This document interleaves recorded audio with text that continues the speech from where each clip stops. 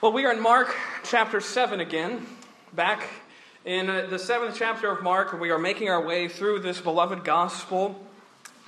Making our way, and as we are now, we will find that Jesus becomes a little bit more clear with what his mission is. Sort of the cross comes into focus as we enter now into sort of the halfway point of the book.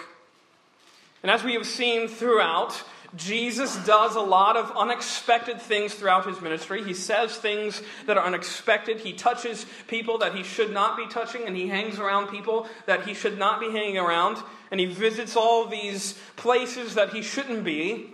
And he does it all under the under the reality that he is the Messiah. People keep seeing him and seeing him claim that he is the Messiah, and they keep seeing him do un-Messiah-y things. He sometimes does offensive things. He sometimes does unconventional things. But I think all the times he is doing something surprising. And I think you're going to find in this chapter one of those instances where he does all three at the same time. He does all three things in his response to this mother with the daughter that is demon-possessed. He does something quite offensive and unconventional, but he's doing it for a specific reason. He's not just doing it to be those things. He's doing it to sort of shake everybody's attention, to get their attention, grab their attention, and show them that he is the Messiah, but their views of the Messiah were mistaken. He'd come to not get a name for himself, not get any sort of acclaim for his own reputation, but he wanted them to see that their conventional ways of religion had missed the mark. He had done that already, as we've seen. He's just finished preaching a sermon at length, talking about how defilement really works. It's not about avoiding this thing or abstaining from that thing. You're defiled already, he says. Uncleanliness, it comes from within. It comes from within who you are. You can't make yourself clean. Any more than washing your hands really gives you the righteousness of the law, he was saying. We saw that last week. And the point being, you need a righteousness not of your own doing, a righteousness that comes from outside of you. And it's precisely what Jesus has come to give us in the gospel, a righteousness that is not ours. It's a righteousness that's his. It's a righteousness that's God's. But what's really remarkable is that he follows up that sermon, a sermon on defilement, shaking the sort of pious notions of the Pharisees and the scribes as they came to him and his disciples. He follows up that sermon with an even more remarkable action here as he goes away out of Jewish country. He does another thing that the socially accepted Messiah would not have done. Again, look at verse 24. And from thence he arose and went into the borders of Tyre and Sidon and entered into an house and would have no man know it, but he could not be hid. I have two lessons this morning arising out of both of these scenes that come as Jesus leaves the borders of Israel and goes into Gentile country. The first lesson this morning is a lesson about a kingdom without bloodlines. A lesson about a kingdom without bloodlines. Here in verse 24, and then all the way through into parts of chapter 8, is Jesus' only recorded venture outside of Palestine. He goes a little bit north and west to the coast, the Mediterranean Sea, to cities called Tyre and Sidon. Significant for two reasons. First, because they are major commercial cities in a land called Phoenicia, which is the Greek name for Lebanon. And he goes there, and you can see what he's doing. He is seeking to be hid, even though it says he could not be hid. He's seeking rest. He's seeking solitude.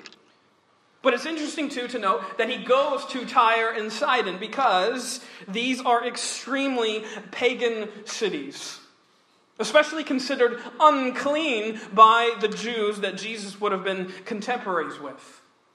If you research the area, this is the home of Jezebel, the evil queen against Israel. It is also the home of the Canaanites. This area has a long, storied history of opposition to the Jews. And here, this is where Jesus is seeking privacy and rest and solitude and some quiet.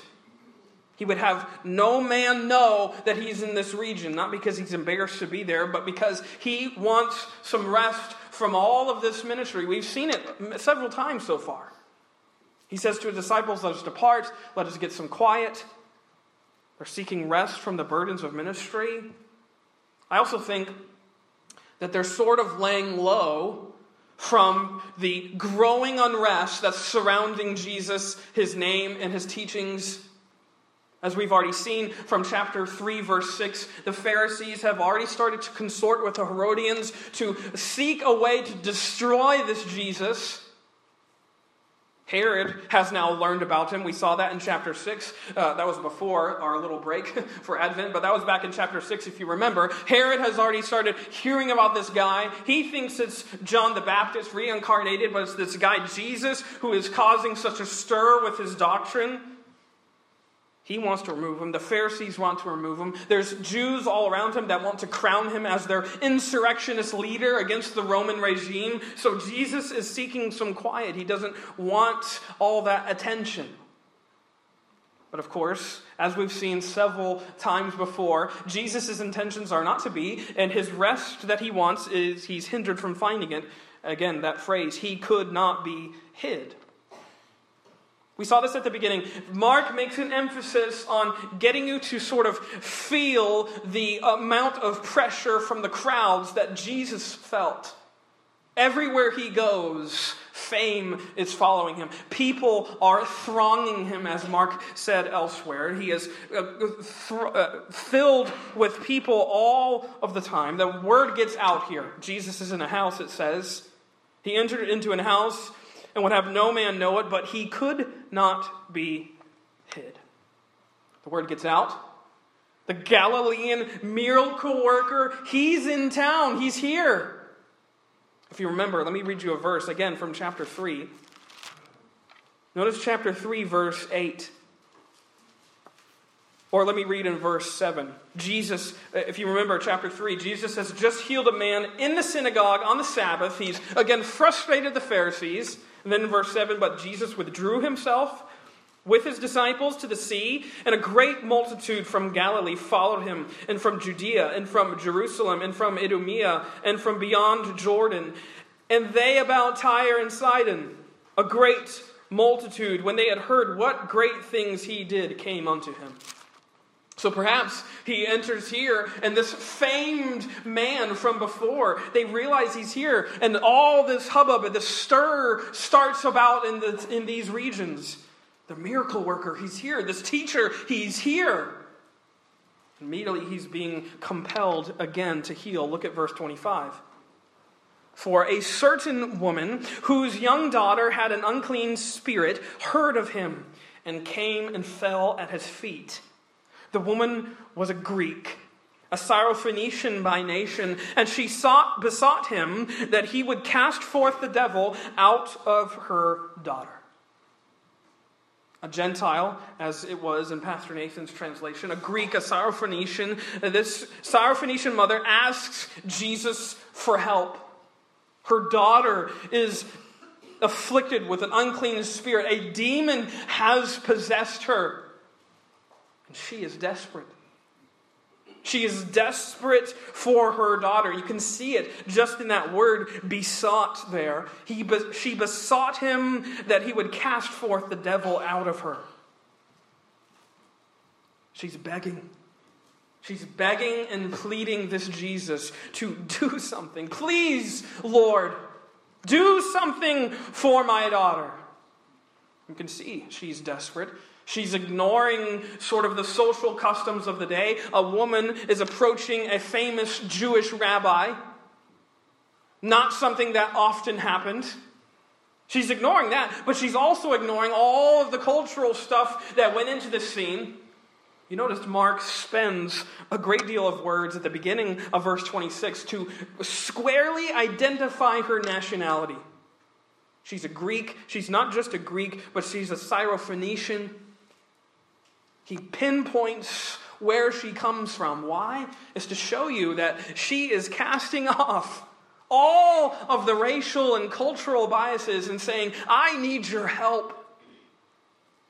She's a Gentile going to a Jew, asking for some leniency, asking for some mercy. She is a desperate mother. She's persistently asking this Jesus to free and heal her daughter, to free her from this devil's possession and oppression. But that's where we get to verse 27, which is probably the most unexpected verse you could ever imagine, especially you could ever imagine coming from Jesus' lips. He gives a response that I don't think anyone expected, let alone us, but let alone the people that were right around Jesus at this time.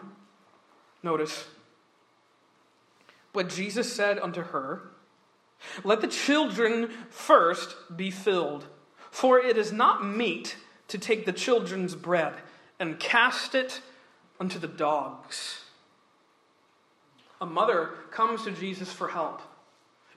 As has been Jesus' penchant so far, you would expect Jesus to say something or do something, and she would be healed on the spot, immediately, as is Mark's word. You notice he doesn't? He refuses to help this mother. He refuses. He doesn't do anything about her condition. In fact, he refuses help, and he even goes even further and calls her a dog. I can't help you. It's not right to take the children's bread and cast it unto the dogs. Definitely unexpected. Definitely something we wouldn't expect Jesus to say, but it's not unprecedented. As you may know or may not know, the Jews were known for calling Gentiles during this time dogs. It was definitely a racially driven thing. They derided other nationalities. They were God's chosen people, and they had Jehovah's promise of salvation as their inheritance. Everyone else was worthless. Everyone else just a dog. They didn't care about anyone else's tragedy or pain. And you have to see, too, that dogs in this time and in this place of history, in this part of the world, are not the adorable creatures we cuddle up with and consider family. There's a much different type of dog. These were mangy sort of scavengers that lived off of scraps on the streets. They weren't ones you took pictures with, family pictures like that. I sort of think, I don't know how accurate this is because I wasn't around during the first century, but I sort of think that how they looked at dogs is sort of how we look at raccoons. It's just they're annoying nuisances that are gross and disgusting. You may not think that. I think that. Maybe that was too harsh. I don't know. That's okay. But that's sort of how they view them. They view these dogs on the streets as just scavengers. And you can see here that that's the reality of what he's calling this woman. It's a racially charged statement. It's remarkable that Jesus would make this sort of expression while talking to a mother who is in obvious need. She's obviously desperate. She needs help. But Jesus doesn't do this because he's racist. He does this for a certain reason. He's articulating something he wants to be proved wrong on. He's articulating an argument that he wants to lose. Some preachers have softened this little statement to sort of point out that he doesn't really mean dogs, that the word dogs here can be translated as pets or puppies or something like that. Which may be true, I'm not sure, but I don't think that's any less offensive to what Jesus' point is he's making. It doesn't make it any better. If I said to Natalie, I love you like my dog, I don't think she would react kindly to that. Whether I meant, just a puppy though, I love you like my puppy. I don't think that would go over very well. Regardless, the same, I think, is happening here. Just read the words. He calls this woman a dog, refuses to help her. What is he doing? This isn't the Jesus we've come to know. This isn't the Jesus we expect. Again, he's articulating an argument he wants to lose. He's saying perhaps what everyone else around him, his disciples especially, are thinking. They were Jews. They were familiar with all of the racial and cultural biases that existed in the day, and he wants to expose all of that racial righteousness that was so rampant in his day. He wants to expose it, and he wants to show them and give them a flesh and blood example that you say this, but here's one of those people right in your face. And this is how your words sound. It's easy to view, and it's easy to have a view and have an opinion of something or someone without having to see it, without having to smell it. And here it is, right in front of them. One of these people that they considered a dog was right in front of them, and Jesus goes along with their thoughts. And notice what happens. And she, verse 28, and she answered and said unto him, Yes, Lord. Yet the dogs under the table eat of the children's crumbs. And he said to her, For this saying, go thy way. The devil is gone out of thy daughter. And when she was come to her house, she found the devil gone out, and her daughter laid upon the bed. The Syrophoenician mother, she accepts the remark of Jesus. She says, Yes, I know. I know I don't deserve it. I know I don't deserve any of your aid, any of your mercy. You're a Jewish rabbi, respected by some, revered by some. You're famous in this part of the world. I don't deserve it. I'm not worthy of any of your help, but you're the only hope I have left. She humbly accepts her title of dog. She expresses a humble faith. And her acceptance of who she was led to healing. Her daughter is freed from oppression. But you see, go to Matthew chapter 15. I want you to see, this is the parallel passage. I have strived to not always consort the parallels, because I want you to see how Mark is presenting his argument. But this is one of those cases where I think it's really beneficial to see what Jesus does, as Matthew presents sort of a little bit of an expanded scene here. Look at verse 21. It's our verses again. Jesus went thence and departed into the coasts of Tyre and Sidon. And behold, a woman of Canaan came out of the same coast and cried to him, saying, Have mercy on me, O Lord, thou son of David. My daughter is grievously vexed with a devil. But he answered her not a word. And his disciples came and besought him, saying, Send her away, she crieth after us. But he answered and said, I am not sent but unto the lost sheep of the house of Israel. Then came she and worshipped him, saying, Lord, help me. But he answered and said, It is not meet to take the children's bread and cast it to the dogs. And she said, Truth, Lord, yet the dogs eat of the crumbs which fall from their master's table. Then Jesus answered and said unto her, O woman, great is thy faith. Be it unto thee even as thou wilt. And her daughter was made whole from that very hour. You see, Jesus is articulating here the same thing. He's saying, I have come to be Israel's king. And she says, Yes, I know, but I need your help, Lord. She presses into it. She presses into what she knew she was. Someone who was helpless and hopeless. Someone who didn't deserve any of the mercy. She presses into it. And what does Jesus do? He heals her daughter.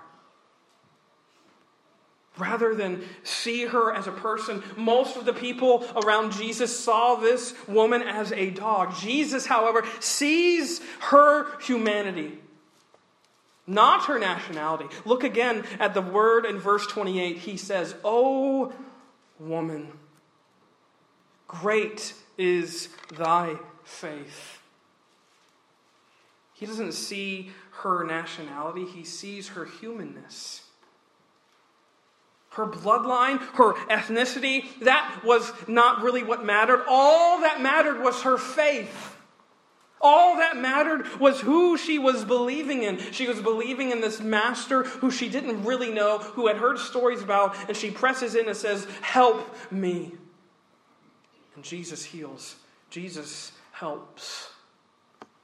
G. Campbell Morgan, the famous orator, he says this: "Thus our Lord showed that in him all racial barriers were broken down, and all racial privilege was as nothing. That where the soul in its elemental human agony approached him in faith, he answered." A human soul in agony and in faith approaches him, and he answers that faith every time. We've seen it over and over again already in Mark. He is answering faith. Desperate faith. Hopeless faith that hopes in its last hope. This is what Jesus shows us. It's a kingdom without bloodlines. He's showing them that regardless of what you think, I can do a work even when I'm outside of the boundaries of Jewish reign. And such is our next point, because look at verse 31. Going down through the end of the chapter, back in Mark chapter 7, we have our second lesson in the text, which is a lesson about a kingdom without borders. Look at what he says. "And again, departing from the coast of Tyre and Sidon, he came unto the Sea of Galilee, through the midst of the coast of Decapolis." So now Jesus, he's leaving Tyre and Sidon, leaving the coast of the Mediterranean. He's going south and east now. And he goes onto the north side of the Sea of Galilee, and he goes around it. He doesn't go across it like he had normally done several times at this point. He's going around the Sea of Galilee, and he goes to the hub of 10 cities known as Decapolis, which might be familiar to you, because this is exactly where the demoniac of Gadara went after he was miraculously healed in Mark chapter 5. Remember, he goes back to Decapolis and he starts preaching what Jesus has done. He's going into another Gentile region where they know of this Jesus. Look at verse 32. Because they know of him and he's there. And it says, "And they bring unto him one that was deaf and had an impediment in his speech. And they beseech him to put his hand upon him." They hear of Jesus. They hear that he's here. They bring a friend who is deaf and cannot speak well. And they bring him before Jesus for healing. This isn't uncommon. Jesus has done this wherever he's gone. But what is uncommon, what I want you to see in the next couple verses, is how Jesus heals this man. Look at it. "And he took him aside from the multitude and put his fingers into his ears, and he spit and touched his tongue. And looking up to heaven, he sighed and saith unto him, Ephphatha, that is, be opened. And straightway his ears were opened, and the string of his tongue was loosed, and he spake plain. And he charged them that they should tell no man. But the more he charged them, so much the more that a great deal they published it. And were beyond measure astonished, saying, He hath done all things well. He maketh both the deaf to hear and the dumb to speak." It's remarkable. Jesus heals another man. But what is truly interesting, what stands out to me, is just how he heals this man. First, he secludes him. It says he took him aside. He takes him away from the crowds, away from all the eyes. He wants to sort of get him alone. Again, it's suggestive that Jesus wasn't looking for notoriety. He wasn't looking for more attention in his ministry. He didn't want to cause more commotion by what was going to happen. But also, it says, again, look at verse 33. He put his fingers into his ears and he spit and touched his tongue. Up till now, he hasn't really touched anyone in this way to heal them. He has spoken words, or even just in the scene prior, he's said something from a distance and healed the Syrophoenician's daughter. Here, it's a very tactile miracle, is it not? He's using his fingers. He's touching his ears and his tongue. He's using the saliva from his mouth. He's engaging other senses for this deaf man. There's an even greater point, though. But look at verse 3. Or, not verse 3. Look at verse 34. Because he looks up to heaven and sighs. He groans, is that word. He's expressing a deep sympathy, a deep compassion for the people around him. But what is Jesus doing here? Why all these theatrics? Why is he making such a big scene, especially if he doesn't really want to be seen? Why is he doing all these sort of theatrical things? It's interesting. Some commentators suggest, I laugh, that he had somehow lacked power in this region. That because he was in a Gentile country and he was a Jew, that he somehow lacked power because there was less faith in this region. So he had to do something extra, so to speak, in order to accomplish these healings. He had to exert more of his divine power. Which I just chuckle at because I think that's woefully untrue. I don't think he's doing that. I don't think he's exerting more power, so to speak, than any other time he's healed people before. I think what he's doing is he's making a very clear distinction of who he is. He's showing them visibly and physically. He's giving them those sorts of signs of healing so he can draw everyone's attention to the fact, I am the prophecy fulfiller. Go with me. I'm going to read a couple verses from Isaiah chapter 35. Go to Isaiah 35. I'm going to read all 10 of these verses, but there's some phrases in here that should pop out to you as we read them. Notice this prophecy. Isaiah 35:1 says, "The wilderness and the solitary place shall be glad for them.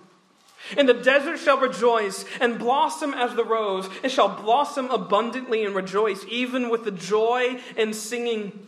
The glory of Lebanon shall be given unto it, the excellency of Carmel and Sharon. They shall see the glory of the Lord and the excellency of our God. Strengthen ye the weak hands and confirm the feeble. Say to them that are fearful of heart, be strong, fear not. Behold, your God will come with vengeance, even God with a recompense. He will come and save you. Then the eyes of the blind shall be opened, and the ears of the deaf shall be unstopped. And the lame man shall leap as an hart, and the tongue of the dumb sing. For in the wilderness shall waters break out, and streams in the desert. And the parched ground shall become a pool, and the thirsty land springs of water. And the habitation of dragons, where each lay shall be grass with reeds and rushes. And an highway shall be there, and a way, and it shall be called the way of holiness. The unclean shall not pass over it, but it shall be for those, the wayfaring men, though fools shall not err therein. Though no lion shall be there, nor any ravenous beast shall go up thereon. It shall not be found there, but the redeemed shall walk there. And the ransomed of the Lord shall return, and come to Zion with songs and everlasting joy upon their heads. And they shall obtain joy and gladness, and sorrow and sighing shall flee away. This is what Jesus has come to do. He has come to make the wilderness and the solitary place glad, the place that is parched to become a pool, to become a place abundant with life. And notice he has come to unstop the ears of the deaf and to unloose the tongues of the dumb in the place called Lebanon. This is what he's doing. He's showing them, this is what I have come to do. He has come to make all things new. Not some things, all things. And in all places, I am the Savior of the world. This deaf man from Decapolis, I think, serves as another living parable of all those that are around him, symbolizing both the ignorance of those around Jesus as to his true mission, that he's exclusive to Israel. And he's essentially saying, unplug your ears. I am not just Israel's king, I am the world's savior. He's also, I think, showing his willingness to stoop and to save people right where they are. Right in the midst of all their uncleanness, right in the midst of where they are considered outcasts, he goes to that place and he touches and he heals. It's as if he's saying, my kingdom has no borders. My kingdom has no borders, and wherever I am, salvation is there too. Wherever I am, healing is in the midst. Wherever I am, salvation can be found. In the parched place. In the place that is wilderness, that is solitary. In all those places, he has come to bring salvation. In all those places, he has come to bring redemption. See, geography and nationality are nothing to the Savior who saves to the uttermost, as it says in Hebrews chapter 7. He saves completely. And here, he's reorienting the mission of the Messiah beyond what everyone expected. He's not just Israel's king, he's the world's Savior, come to redeem the entire world from its sins, washing them away in the blood of his own blood, that he sheds on the cross. He's showing them that my kingdom, it has no bloodlines, it has no borders. All that matters is faith. Whether you are part of Israel, whether you are part of Lebanon, whether you're part of the United States of America, all that matters is your faith. Is your faith in this Jesus who heals the entire world through him being broken? Is your faith in this Savior who has come to redeem you from your sins? See, I love this because Jesus, yes, he came as Israel's king, born in a manger, but he died as the world's Savior who came and washed away all of the world's sins. He washed us white as snow by the shedding of his blood. He makes all things new. This strong God who, as it says in Isaiah 35:4, comes and saves. This is, I think, what he's doing. Back in Mark 7, where it says they have this revelation. He hath done all things well. This is God's reputation, so to speak. This is God's resume. Jesus' resume is he does all things well. He makes all things new. All of it is made new by the power of his grace. He's your Savior this morning. Regardless of what your past looks like, or regardless of where you are presently, this Jesus saves. He comes to you this morning in a place where he probably shouldn't be, in an unexpected place, and he does something even more unexpected. He is saying to you, I have taken your place. I've come to be your ransom. I've come to be your rescue. I have come to not just touch your filth, but become your filth and die for it. He touches this unclean man. He becomes your uncleanness, and he dies for you. He has done all things well. This is Jesus, your Savior, Israel's King, but he's your Savior. Is your faith in him this morning?